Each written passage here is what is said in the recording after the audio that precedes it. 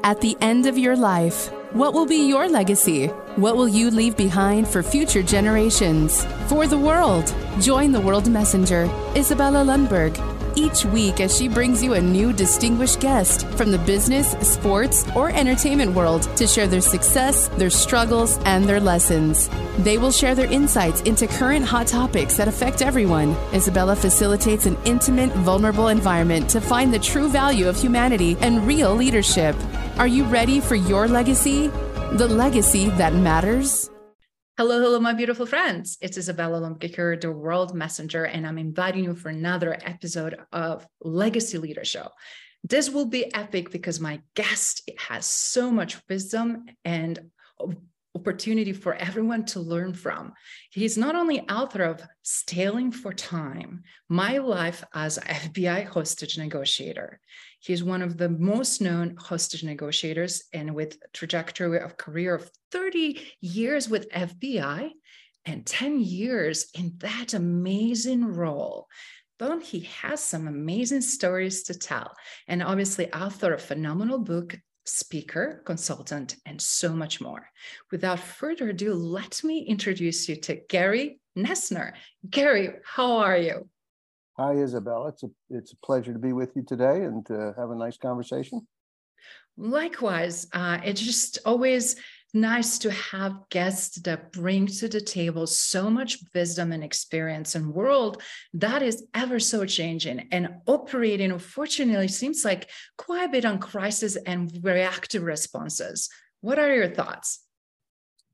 I think life in general is all about cooperation between human beings, and whether we're talking between relationship and family, or challenges at work, or internationally.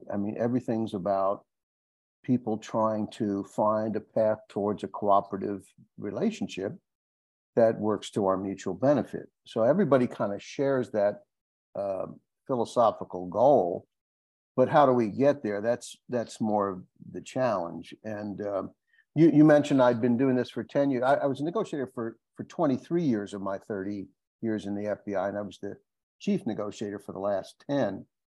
But what I learned through now over 40 some odd years of being involved in the negotiation business, that the techniques and the things that I learned in dealing with people in crisis were highly successful in life and death events. So why wouldn't they be even more effective in human interactions that can be challenging, but maybe not quite at that level of stakes? So, and there's a lot of things I've learned about how to communicate with people and how to listen and understand and create a relationship. To me, it's the pathway to essentially every successful outcome. I love that perspective. But before we go into depth of what that looks like, as we know, I was actually recently doing analysis and statistics and seeing how much actual communication and conversation is missing in every aspects of business, or to the level that needs to happen so that it's clear, that it's understood, and that connects with others. Obviously, being master connector and be able to connect with others, I'm sure it's a crucial element in negotiation. But how did you get into, first of all, to work for FBI? And how was your path forward with all these amazing accomplishments you did over a tenure of 30 some years? Well, I wanted to be in the FBI since I was probably 8 years old or something like that. And, I saw a television show about the FBI, and it instantly appealed to me as, an exciting, challenging career. In those days, the FBI was looked at, FBI agents were almost a godlike status. You're chasing bank robbers and arresting spies. And for a young boy, I said, I guess it just couldn't get better than that. So it became my sort of goal, and then through my education and so forth, it actually came true at some point in time. And right after I got into the FBI, there was this new and emerging discipline called hostage negotiations. And it actually was originated in New York City Police Department. And instead of simply showing up during a crisis and saying, surrender or we're going to come in and kill you, they developed an approach where we slow things down a little bit, stabilize the situation, de-escalate to the extent you can, and open up a dialogue and use effective communication skills to resolve conflict. And that just appealed to me a great deal. So I got the training to become a negotiator fairly early in my career. And it obviously it took hold for me. Initially, there was only just two or three negotiators full-time in the FBI, and there were 300 part-time. So you might be working organized crime or white-collar crime or healthcare fraud or whatever as your day job. But if there was a crisis, you would become a negotiator. For me, I worked terrorism cases and overseas hijackings and kidnappings. So that was pretty interesting in and of itself, as you might imagine. Wow. But then when I'm back in the States and I'm working, I'm also responding to hostage and barricade situations that the FBI worked, or I was assisting the police. And eventually I was asked to be one of the 2 full-time people that ran the program. And then the last 10 years of my career, I was the chief of all of it. But, you know, it was, so it happened, Isabella, more through serendipity than through calculated career planning. Yes. But it worked for me, and I really felt as though, and I learned a lot along the way. I was certainly a far better communicator at the end of my career than at the beginning of my career. But, you know, it's all about becoming a good listener. When the New York City Police Department started their program, it was really focused on bargaining. You know, okay, you're in a bank, you've got 2 hostages, and you want a getaway car. And while you're waiting for the getaway car, you want some food. And you know, okay, I can send you in some food, but you're going to have to let one of those hostages go. It was just you know, you scratch my back, I scratch your back. And we didn't give anybody anything unless we got something in return.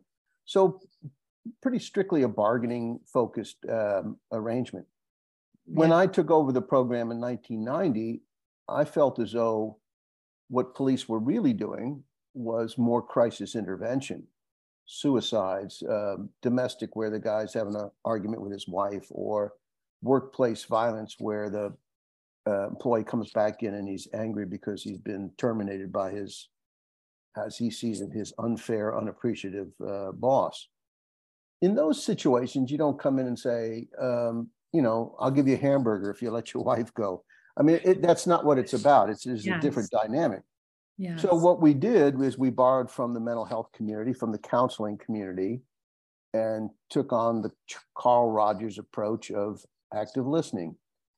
And it really had a dramatically a positive impact on negotiations to some extent today, but particularly more so back in those days. The FBI basically taught everybody in the world this approach, local police, international police, and it's pretty much been adopted universally.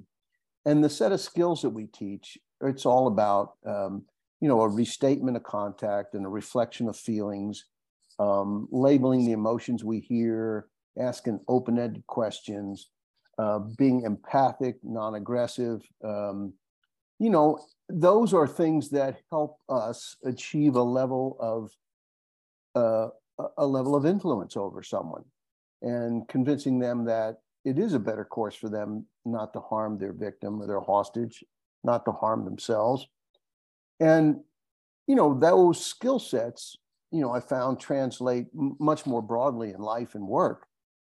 You know, how we talk to our employer, how do we talk to a coworker, how do we communicate with a neighbor with whom we're having a conflict over the fence that runs between our house, whatever it might be.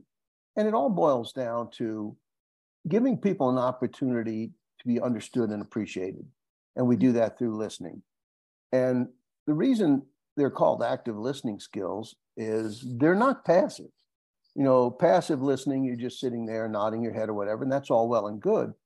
But if you really want to be effective, if I really want to convince you that I understand how you feel about something and the issue or problem or concern that you're dealing with, then I have to show that. I have to demonstrate that by paraphrasing in my own words. Okay, now let me make sure I understood what you've just told me. You've told me that you were forced to leave your country at a young age, and you lost family members to a terrible crisis, and then you relocated to a different country. Whatever it might be, you may for the first time be the person that's really listening to people who feel they're not listened to or understood or respected.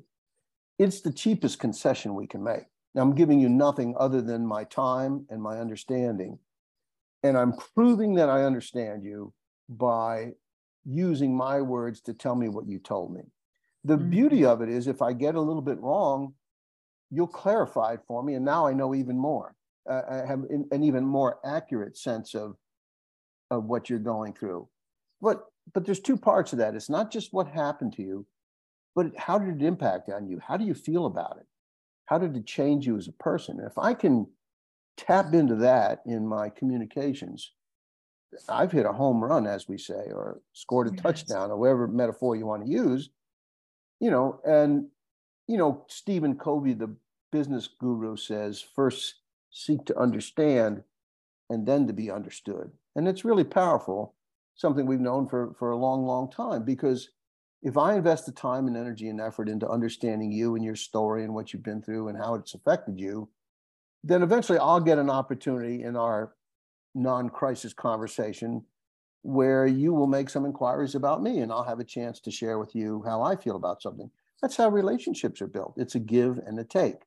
Yes. But too often in the business negotiation world, we're in a rush to get right down to the business and get you to sign on the dotted line, buy the number of widgets we want to sell, whatever it is. And in reality, we have to slow things down and invest the time to create the relationship. I mean, it sounds silly, but it's one of the reasons that corporate people go out and play golf together, because we have an opportunity on the golf course or, whatever activity you do, to form a relationship of, I really like this person. They're kind of fun to be with. And I think they're interesting, they have an interesting background. And that leads to a commitment where people want to do business with you. And, you could say that's manipulation. It's really not if it's done genuinely and sincerely. Absolutely. We've even had it where we've had hostage takers kind of know what we're doing. And they'll say, I know what you're trying to do. You're trying to listen to what I have to say, and so that you can influence what I do. Absolutely. Yes, that's exactly what I'm trying to do. I want to understand what you're going through today, what problems and concerns that you have, because I want to try to be able to help you. It's beautiful if you think about it that way. We don't have to pretend like this is some secret mission. Yes, that's exactly what. I don't want to see you get hurt. I don't want to see anybody else get hurt. And for me to help you, I need to understand a little bit more about what you're going through and why you're responding to the facts and circumstances this way. So maybe we can work together to find a solution. So it's pretty simple stuff, and sometimes it doesn't seem complex enough for some people. They want the recipe. Give me the no. I want the cookbook that's going to give me the 15 steps I have to take, and I want to take them in order to get what I want. When I was in the FBI, I created a model called the behavioral change stairway model, and it's universally used in the negotiation business now. And I always teach it from the top step, which is essentially cooperation, which is our goal. In law enforcement, we've got a crisis, people's lives are in line. We want cooperation. Cooperation to not hurt anybody, cooperation to surrender peacefully, cooperation so we don't have to go in and endanger the lives of one of our police officers. So to get that cooperation, I've got to be able to exert some level of influence. That's the next step down. The next step below influence is to create some sort of rapport between you and the other person. And how do you get that rapport? You get that rapport through the demonstration of empathy, understanding, not sympathy, I feel sorry for you, empathy, I understand what you're going through. And that comes from active listening skills. So I created this stairway model as a way to illustrate the process But even police negotiators, I had them say, I'm stuck on that third step and I don't know how to get to that fourth step. I said, you're missing the point. You know, there's no clear cut, do this, and then you do that, and then you do that. I said, it all works together. I'm just trying to illustrate that you have to earn the right to be of influence to somebody. It just doesn't come because of your rank, your title, your position, whatever it is. You know, you have to earn the right. And you have to earn the right by showing I'm a good, decent, caring person. And this is very important in my former life because it's not what people expect from a police officer or an FBI agent. They expect us to be very officious, very authoritative. You will do this, you're going to do that. I've got the power over you. And instead they say, hey, Isabel, this is Gary. I know you're going through a tough time in there. How can I help you? You know, I really want to help. That's not what you expect. And particularly with individuals that have a negative history with law enforcement, certainly not what they expect. So we present something that throws them off a little bit, but in a good way. And they said, well, this person, finally, somebody wants to hear my point of view. You know, I'm holding this guy and I'm going to kill him because he fired me and he's a son of a bitch boss, you know, and you say it sounds like you're really angry at your boss for the way you feel he's treated you. I'm not saying kill your boss. I'm saying I understand how you feel. I understand that you feel unappreciated and that the work that you did was not recognized and you feel you've been treated unfairly. Is that right? Yeah. If I get that wrong, they'll probably say, well, no, I don't think I was treated unfairly. I just didn't get the recognition I wanted. Okay, well, now I've kind of fine-tuned this point that's going to help me in my next question or inquiry. You know, so it's the recognition piece that's important. You know, so that's what a negotiator and a negotiation team do. We keep our ears attuned to these verbal clues that help us understand the motivation that's driving behavior. And then we ultimately try to get the person to think beyond the tunnel vision. You know, when you're in a crisis, there's only one solution. I have to do this. And you're not thinking clearly. And so what we try to do is expand. Now, wait a minute, there are some other things you could do. You know, have you thought about perhaps taking some legal action against your boss if you feel like you were wrongfully terminated, you know? And, you know, killing your boss isn't going to get your job back. And it's, you know, so forth and so on. But we can't start off that way. You know, we can't show up and say, sir, you know, I've done this many, many times. We're going to talk for 2 hours or 3 hours. And eventually you're going to change your mind and surrender peacefully. So instead of wasting 2 or 3 hours, why don't we just do it now and get it over with? Well, they're not ready. You haven't earned the right yet. They haven't had an opportunity to share their feelings, concerns. So, you know, all things in their time. You know, the name of my book is Stalling for Time. It's not that we purposely elongate the situation, but what we learned is if we slow things down and de-escalate, we have an opportunity to create that relationship, to listen, to understand, to devote our time and energies towards trying to treat this person with dignity and respect and helping them find a way out. It's kind of simple, you know, obviously, but people don't think of it that way. And I should let you ask a question. I've been babbling on a bit. No, I love what you share and how you connecting the dots and giving the bigger overview and a picture for everyone to understand that are watching and listening, Gary, because you're right. People always think the solutions are most complex and they want a silver bullet, also shortcuts, right? But they don't realize that are in the simplicity, but yet, even though they look simple and easy, they're not. They require so many elements that so many miss the cues. And they're not willing to self-train. They're not willing to put that extra work. So with that in mind, I'm curious, Gary, obviously you saw opportunity. You saw opportunity in the 90s to develop and show different models. And as they say, rest is history, right? And influence how so things are done internally in the United States and then also obviously on international level. what are some of the biggest lessons that you learn during some of the hostage negotiation, dire situations that really can help? Because right now, as I mentioned earlier, either we like it or not, a lot of people are responding in crisis mode versus preventative and proactive way. And maybe this can also help them to put some things in perspective. I think the biggest thing, which is also the most important attribute of a successful negotiator, is self-control. I mean, when you go into a challenging situation, a challenging discussion, the bottom line is that you really can't control the other person. You can try to influence them, but control you don't have. What can you control? You can control yourself and how you respond, how you react, how you demonstrate your gestures, your voice level, so forth and so on. You know, so if you can learn, and some people are quite naturally good at this and others are really bad at it, but most of us can work on these skills, just maintain your self-control.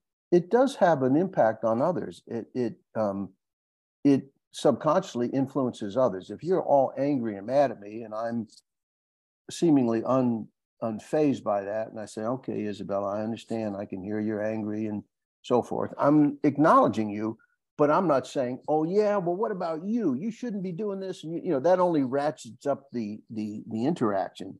So control yourself is really the number one thing. Slow down, take your time, be patient, you know, leverage a team if you're working in that context. Don't be afraid to take a time out or a break and say, you know, we've talked about a lot of issues here for the last couple hours.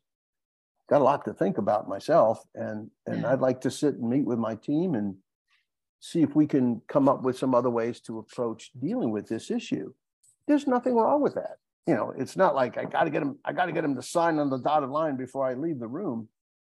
You know, but if we do all these things, I'll be the first to tell you, there's no guarantee that you will make the sale or obtain the agreement if you do all these things I've talked about. However, if you do make the agreement, it's probably because of these things. You see, the difference is, I mean, you can, it's the old saying, you can fool some of the people all the time. You know, you can hoodwink some client occasionally and screw people over on a business deal. But for most people, you know, if you are consistent and you treat people well, they will be drawn to you. And in fact, there is times where they're making their decisions solely on an economic number. I'm sorry, Isabel, your price point is just simply beyond what we can pay. And you say, oh, I'm very unfortunate. I feel like we're giving you the best price we possibly can. But, you know, I understand you're going to move in a different direction, and that's fine. I only hope that if things don't work out with your new vendor, that you would at least consider giving us an opportunity to work with you again. Don't burn a bridge. Don't be angry. Don't be insulting. Leave it open. And typically what I found is those clients that are cheap and base their opinions solely on a number are often disappointed with what they ultimately get. Yes. They get the low bidder, the low quality, the low performing entity because they've been sold a bill of goods. So when they drop that, they're going to say, you know what, this isn't working out. Let's go back to Isabella because, you know, she was straight up with us and she was right. We didn't get what we were really looking for with going this other direction. And you haven't burned a bridge, you know, so that's, I think those are important things to remember. And, you know, I identified a bunch of qualities that make a successful negotiator. And, you know, there may be a little different than what people think. I think it's genuineness, sincerity, trustworthiness, honesty, integrity. And you know what the number one is in my very informal research, the number one quality of a successful negotiator? Likability, plain old likability, just being a likable person. Well, you say, well, of course. Well, really? You know, I mean, if it was, you know, it's so powerful. People want to work with people they like, plain and simple. Now, what makes somebody like somebody else, that's a whole different discussion. You know, what are the qualities that someone else finds likable and somebody else finds objectionable? And you have to be open-minded. I recently met someone new socially here, and I didn't like this guy at all at first. I just thought, this is not my kind of person. But after 2 or 3 more interactions, I really like him now. You know, I gave it the opportunity. I didn't make a rash decision and shut the door on the relationship. And then I found, you know, there were some things I didn't appreciate or I misinterpreted. And now I think this is a really fun, interesting person. But you got to get used to their sense of humor. Well, I think we kind of need to treat our clients that way too. You know, don't rush to a conclusion that we can't work with these people. You know, persist, try again, you know, and if it doesn't work now, maybe it'll work later. I used to go to hostage situations to help the police. And there was a big prison riot I went to, and right after Waco, and they'd been doing it for a couple of days. And when I got there to help them, and I made a suggestion, we should think about, or you may want to think about doing the following. And they said, well, we did that 3 days ago, and it didn't work. And what I said was, well, that was 3 days ago. You know, Wow. haven't things changed? You don't think anything's changed in 3 days? There's all kinds of fatigue issues. There's frustration issues. There's this or that. This is not the same place that it was 3 days ago. Yes. You know, just because it didn't work before, it doesn't necessarily mean it's a bad idea. It just means that they weren't ready or receptive to that idea back then, but they may be later on. I worked 3 or 4 prison riots where what the inmates accepted on day 6, 7, 8 is exactly what was offered on day 1. Wow. But they weren't ready for it psychologically. Now we're in charge of the prison. We're going to tear the place apart. We're going to show the authorities, you know, we don't like the way they were treating us. We're going to do all the things we want. Nobody's going to tell us when we have to go to sleep, and, you know, so forth and so on. But after a couple of days, prisoners are like any other human beings. They're creatures of habit. They want to get back into the routine. So the ideas and suggestions that you offer on day 3 or 4 now all of a sudden become more palatable than they did on day 1. You know, and ultimately they'll agree to on day 7 or 8. So I always tell people, just don't have this waste bin next to you where you say, oh, we tried that 4 days ago, throw it away, don't ever bring it up again. Well, you know, not so much. So that's just a little tangent. That is fantastic, actually, a reminder, because you're spot on. A lot of times we are quick to dismiss and or not even try again, but try it from different angle and position differently, and ask more questions and probe. And when conditions and environment changes, obviously opportunities changes as well. And ultimately, what is the goal and what's possible, right? If we don't allow ourselves to go there, we'll never know. Yeah, absolutely right. And the other thing we tend to do is dismiss things that we don't think are important. Yes. You know, yeah, well, you don't really want that. Well, if they keep bringing it up, you better listen to it, because, you know, it may seem like a trivial thing to you, but it's important to them. Way back in the 70s in Washington, D.C., they had a hostage situation with a group of Hanafi Muslims, and they were holding officials hostage. And one of the things that and I'm give you the real short version, the head terrorist, for lack of a better term, wanted a whole bunch of parking tickets taken care of, you know, 20, 30 parking tickets he'd gotten. And they just kept dismissing it because, wait, this is a big hostage situation. There's people's lives on the line. And you keep talking about these stupid parking tickets. I mean, who gives a damn? But he kept bringing it up. And, you know, after a while, it finally dawned on them, this is an important issue for him. It may seem trivial to us, irrelevant to us, immaterial to us, but if he keeps bringing it up, it's important to him and we need to address it. You know, so they say, yeah, okay, we'll take care of the parking tickets, you know, we can do that. So you have to have your ear tuned to those sorts of things, you know, the things that you or I might find critically important may not be so much for someone else. And conversely, they may feel strongly about an issue that we think is completely trivial and unimportant. That's why it's important to be a good listener to understand what are the things that are driving their behavior. How true is that? And I love what you said, because we see a lot of those issues here in a working environment, don't we? And a lot of organizations don't pay attention so much on their talent, what talent it's saying, and where the friction is. And sometimes just addressing something simple and showing good faith or interest or desire to compromise or find alternative and offer something that will not necessarily cost more, but just gives more flexibility. And if we are open to hearing and exploring and finding mutually beneficial options, I feel like a lot of things will be much better.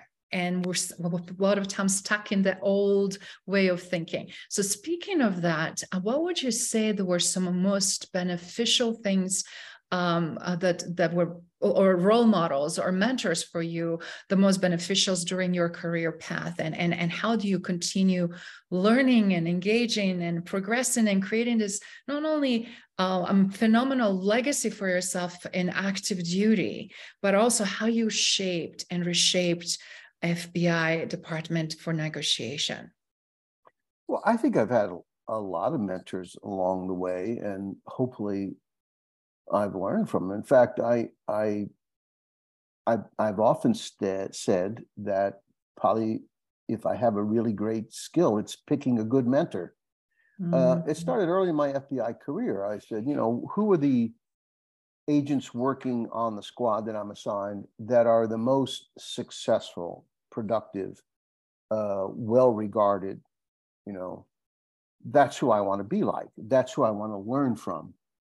And I think what I found, and certainly I practiced it later in the other direction, when you as a young person eager to learn, go to such a mentor, that's someone that's been in your profession for quite a long time, almost universally, they will feel honored to help you. They want to pass on things that they've learned and skills and abilities. And they will generally take the time.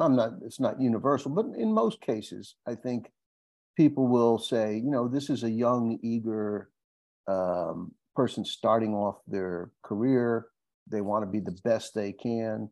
They seem to want to work hard and put in the time and the energy to be successful. I want to help them if I can.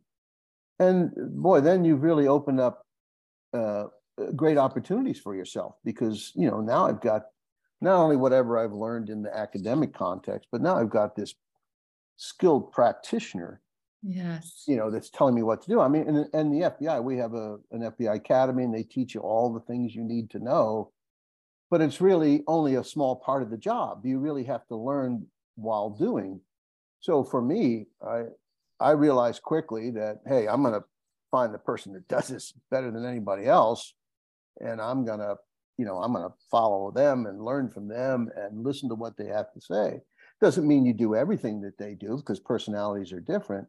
Yes. But I think that's important. So I had a lot of mentors along the way, and I think we were all wise.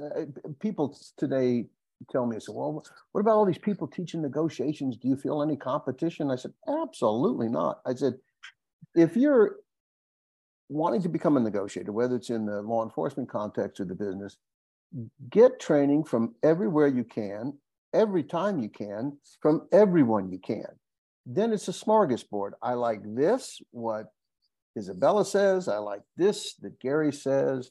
I don't like so much what that person says, but he's got some good information on this.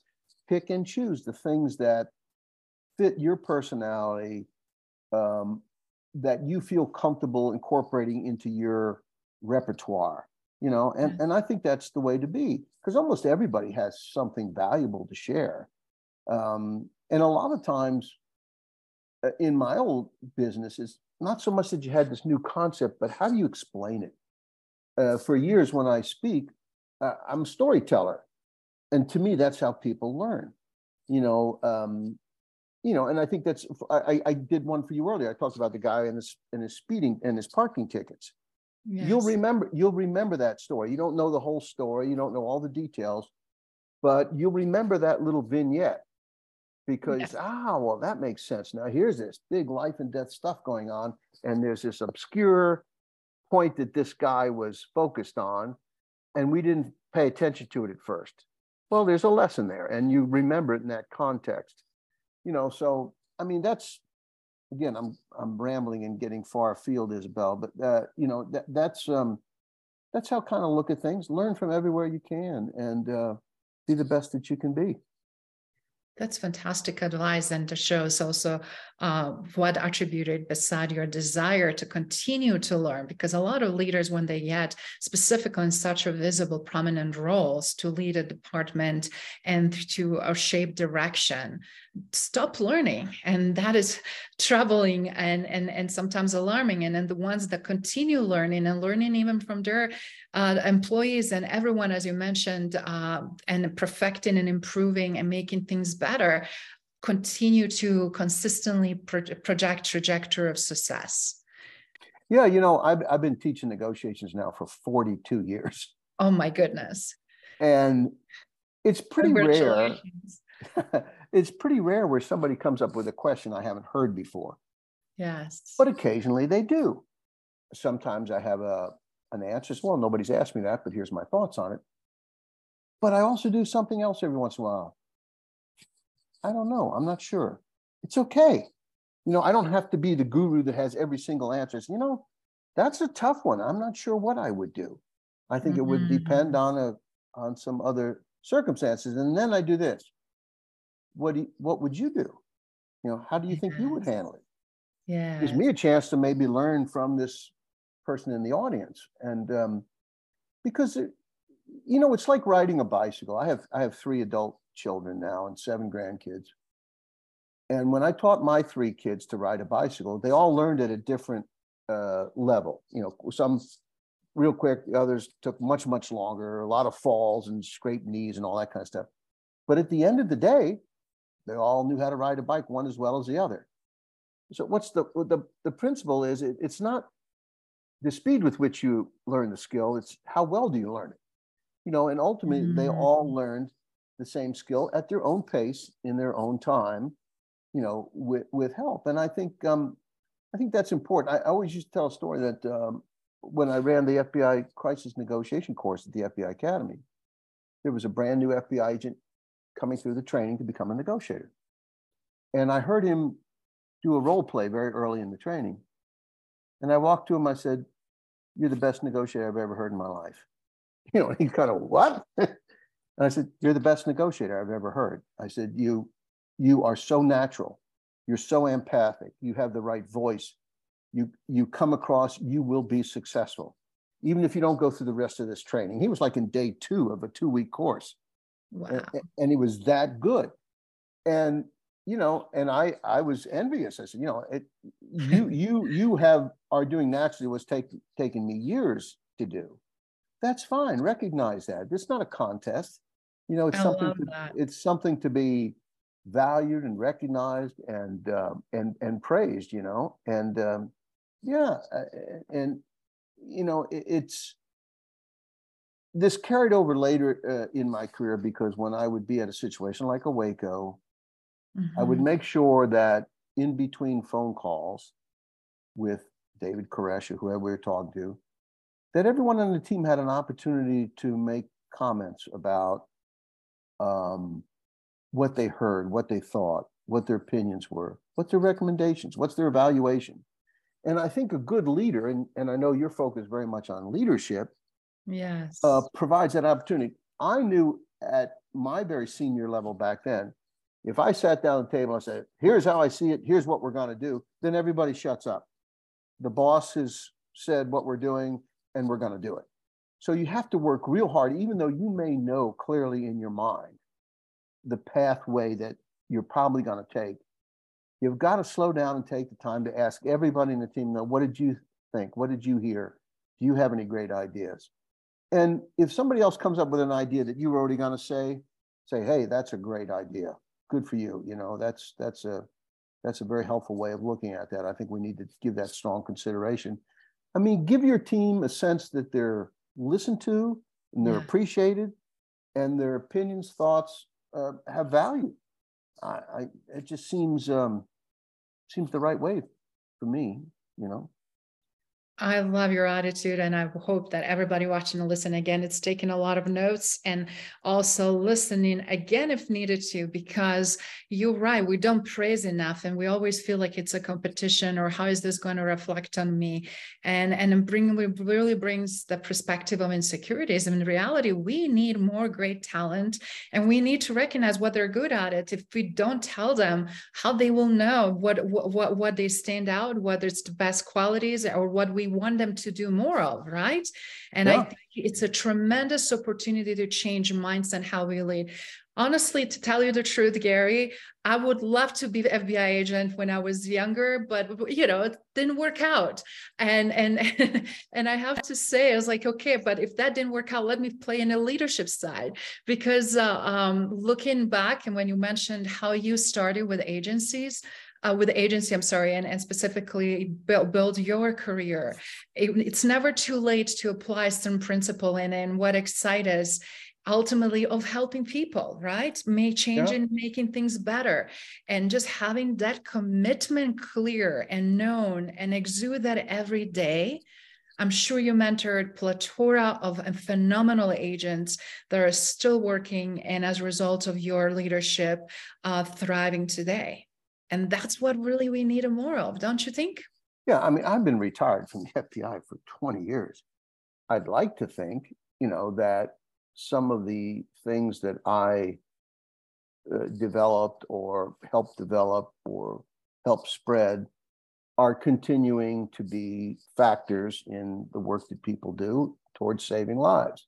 And that those people in turn share those stories with the people that come after them. We all step on the shoulders of the people that came before us, and that's just simply the right way, and that's how we want it to be. But I think teams are really important, and I think you have to find a way to encourage and mentor the people that work for you. And please don't get the idea that I never made mistakes in leadership. I'm sure I made plenty, but I know when I managed people in my unit, I had 10 or 12 agents, supervisors working for me, and support employees. When one of them would come in with an issue, I had to learn to close the door, put my phones on hold, tell my secretary no calls, come out from behind my desk and sit next to them. And it always happened at a terrible time. It was always when I'm terribly busy, but you had to force yourself to take the time to give this person your full and undivided attention and listen to what they had to say. And a really funny thing happened.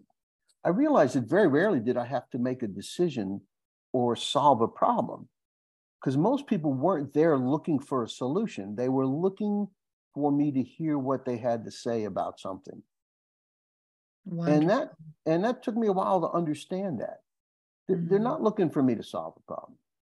And of course, men and women go through this all the time, relationships, where particularly men, I think, I'm certainly guilty of it, are more focused towards quickly moving to problem solving.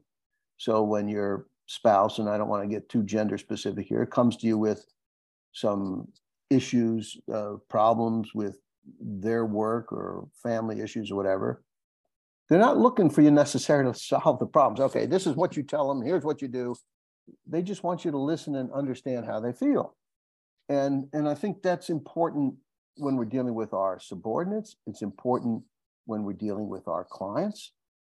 I mean, for example, if you're dealing with a client and the client has a problem, and there's always problems, on the deliverables that you promised, and they're coming back to you because you're the sales representative, and say, okay, say no more. We're going to fix it. Give them the time to listen to what they're saying, so you fully understand the problems that this issue is causing them. Maybe it's making them look bad in the eyes of their boss, and it's going to allow you to formulate a better plan. Just don't be in a rush. Slow down, acknowledge your point of view. I hear what you're saying. It sounds like we really did not fulfill the expectations that you had on this order. Is that right? Do I understand that correctly? Yeah. yeah, that's what I want to say to you, you know. And because of this, we put you in a bind with your boss, who's now been taking it out on you and may affect your bonus and your career aspirations. And it sounds like that's really bothering you and has upset you. Yes, you understand. So it's really simple stuff, Isabel. I mean, I kind of laugh. I think people tend to try to make things too complicated sometimes. Maybe it's because I'm a simple guy and I can't do the complicated, but I don't know. But I think just be a good listener, you know. I love that. And it's such a great advice for everyone, again, watching and listening, because as many people, they know in different places in their life and professionally and personally, it's also a great opportunity to revisit what we think we're doing right and what we're thinking we're doing wrong. And we have opportunity to improve, finding the great mentor, and also being in an environment where we can be ourselves and where we can truly thrive when somebody feels that they appreciate, want to listen to us and want to give us extra boost to continue to progress and be successful. Yeah, and that even comes into play. Let's say you're competing for business and you don't get the contract. Yes. There's nothing wrong with following up with your client. Say, listen, I know you went in a different direction and I'm not here today to try to get you to change your mind, but I would really appreciate if you could share with me where you think we came up short. What could we have done better to win your business? Because we obviously did not. No, you're putting the blame on you, not, why didn't you pick me? Just say, no, we obviously did not live up to the expectations that you set for this contract. And because of that, understandably, we lost the business. But I want us to be better in the future. I want us to be able to serve our clients better.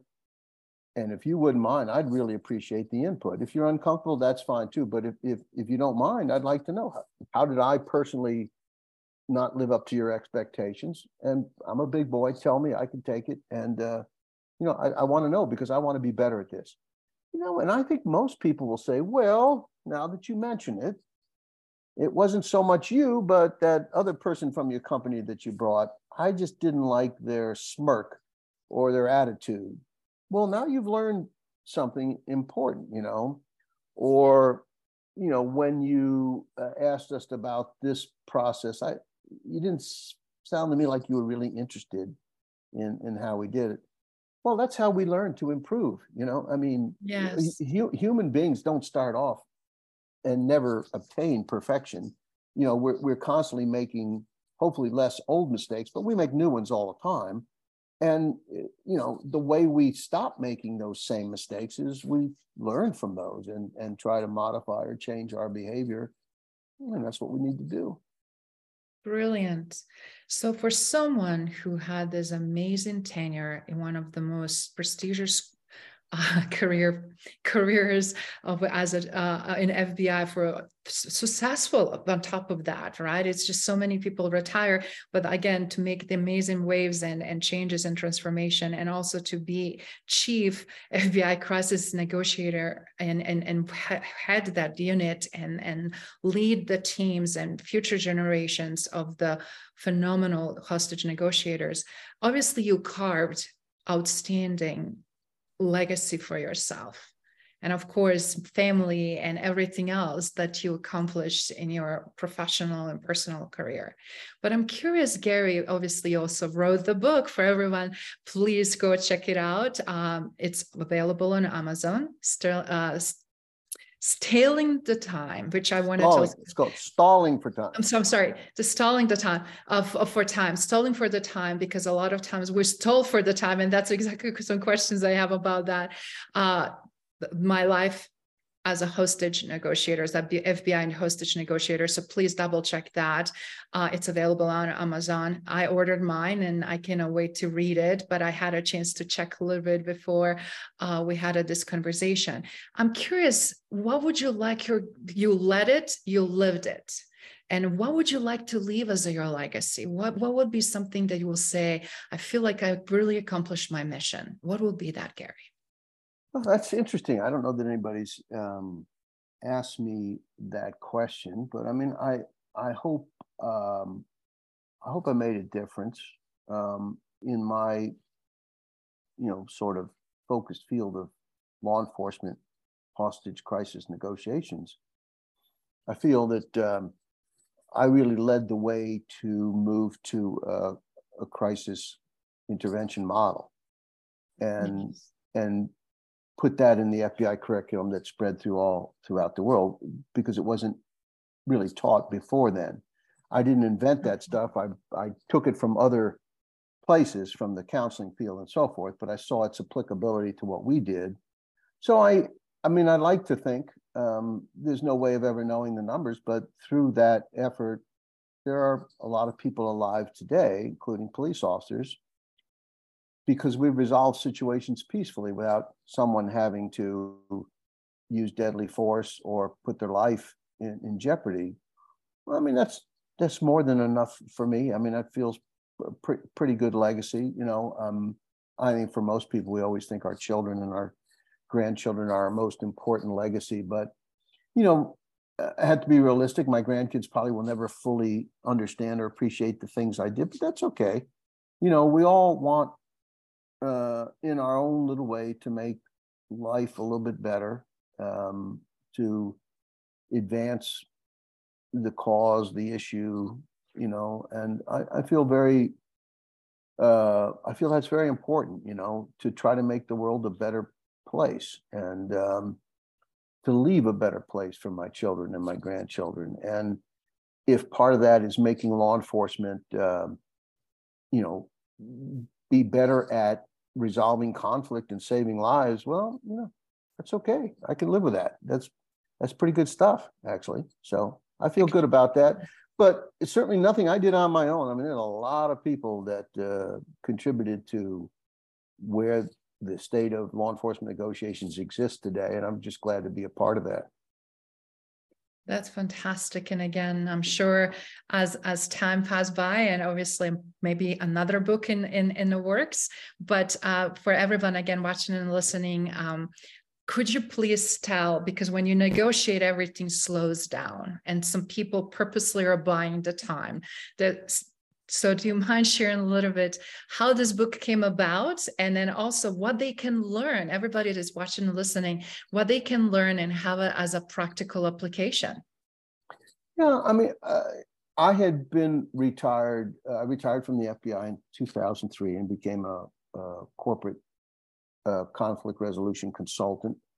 And I had so many people say to me that I had a very unique and interesting, impactful career, and that I should write a book about it. Well, after all, I began to believe them and say, well, maybe I should, and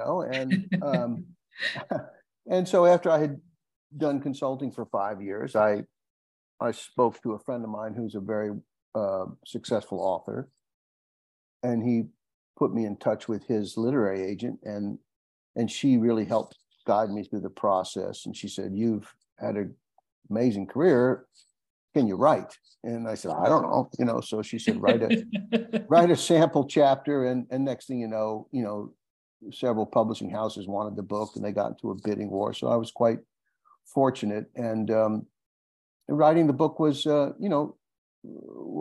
an interesting challenge, because Random House that bought the book wanted 85,000 words. I gave them 185,000 words. So we had to there were so many cases that didn't even get in the book, but they wanted a little bit smaller, tighter book for a particular audience. And so I did that, and then the book was later used for the Waco TV show on the Paramount Channel, where Michael Shannon plays me. They just finished filming the second season, which will be out next year.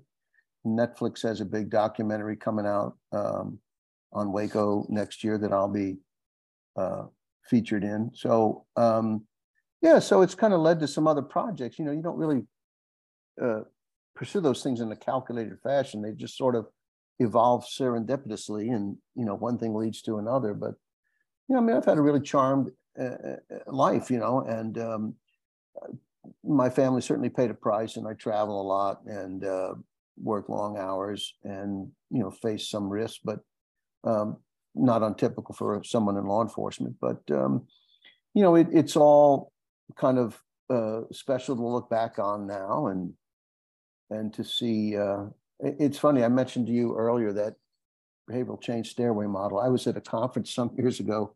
Shows how old you get now. Some brand new negotiator walks up to me and he says, "Have you ever heard of that behavioral change stairway model? That's really good stuff." And I said, "Yeah, I'm familiar with it." But, I actually created it. Yeah, I actually wrote it.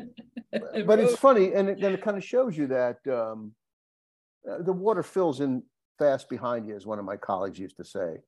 That's beautiful. And you say, okay, my time in the spotlight in this little niche is past, and now it's time for other people to shine and be seen, and that's fine. That's the natural order of things, it's just the way it is. And yeah, so it's taken me most of my life to have a good balance of time, health, and financial security, and I'm trying to live it for everything it's worth. That's fantastic. That's a great attitude. And again, everyone watching and listening here on this episode of Legacy Leadership, this is what it looks like to live and lead your legacy. And of course, then you automatically building your legacy simultaneously and leaving tremendous impact for generations to come. Gary, in conclusion, do you mind sharing how the others can find you? Yeah, if they wanted to connect with you.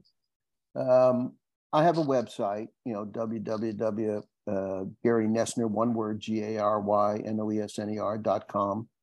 And on that, there's links to podcasts I've done and articles I've written and interviews and all that sort of thing. Some links to some documentaries I've been involved.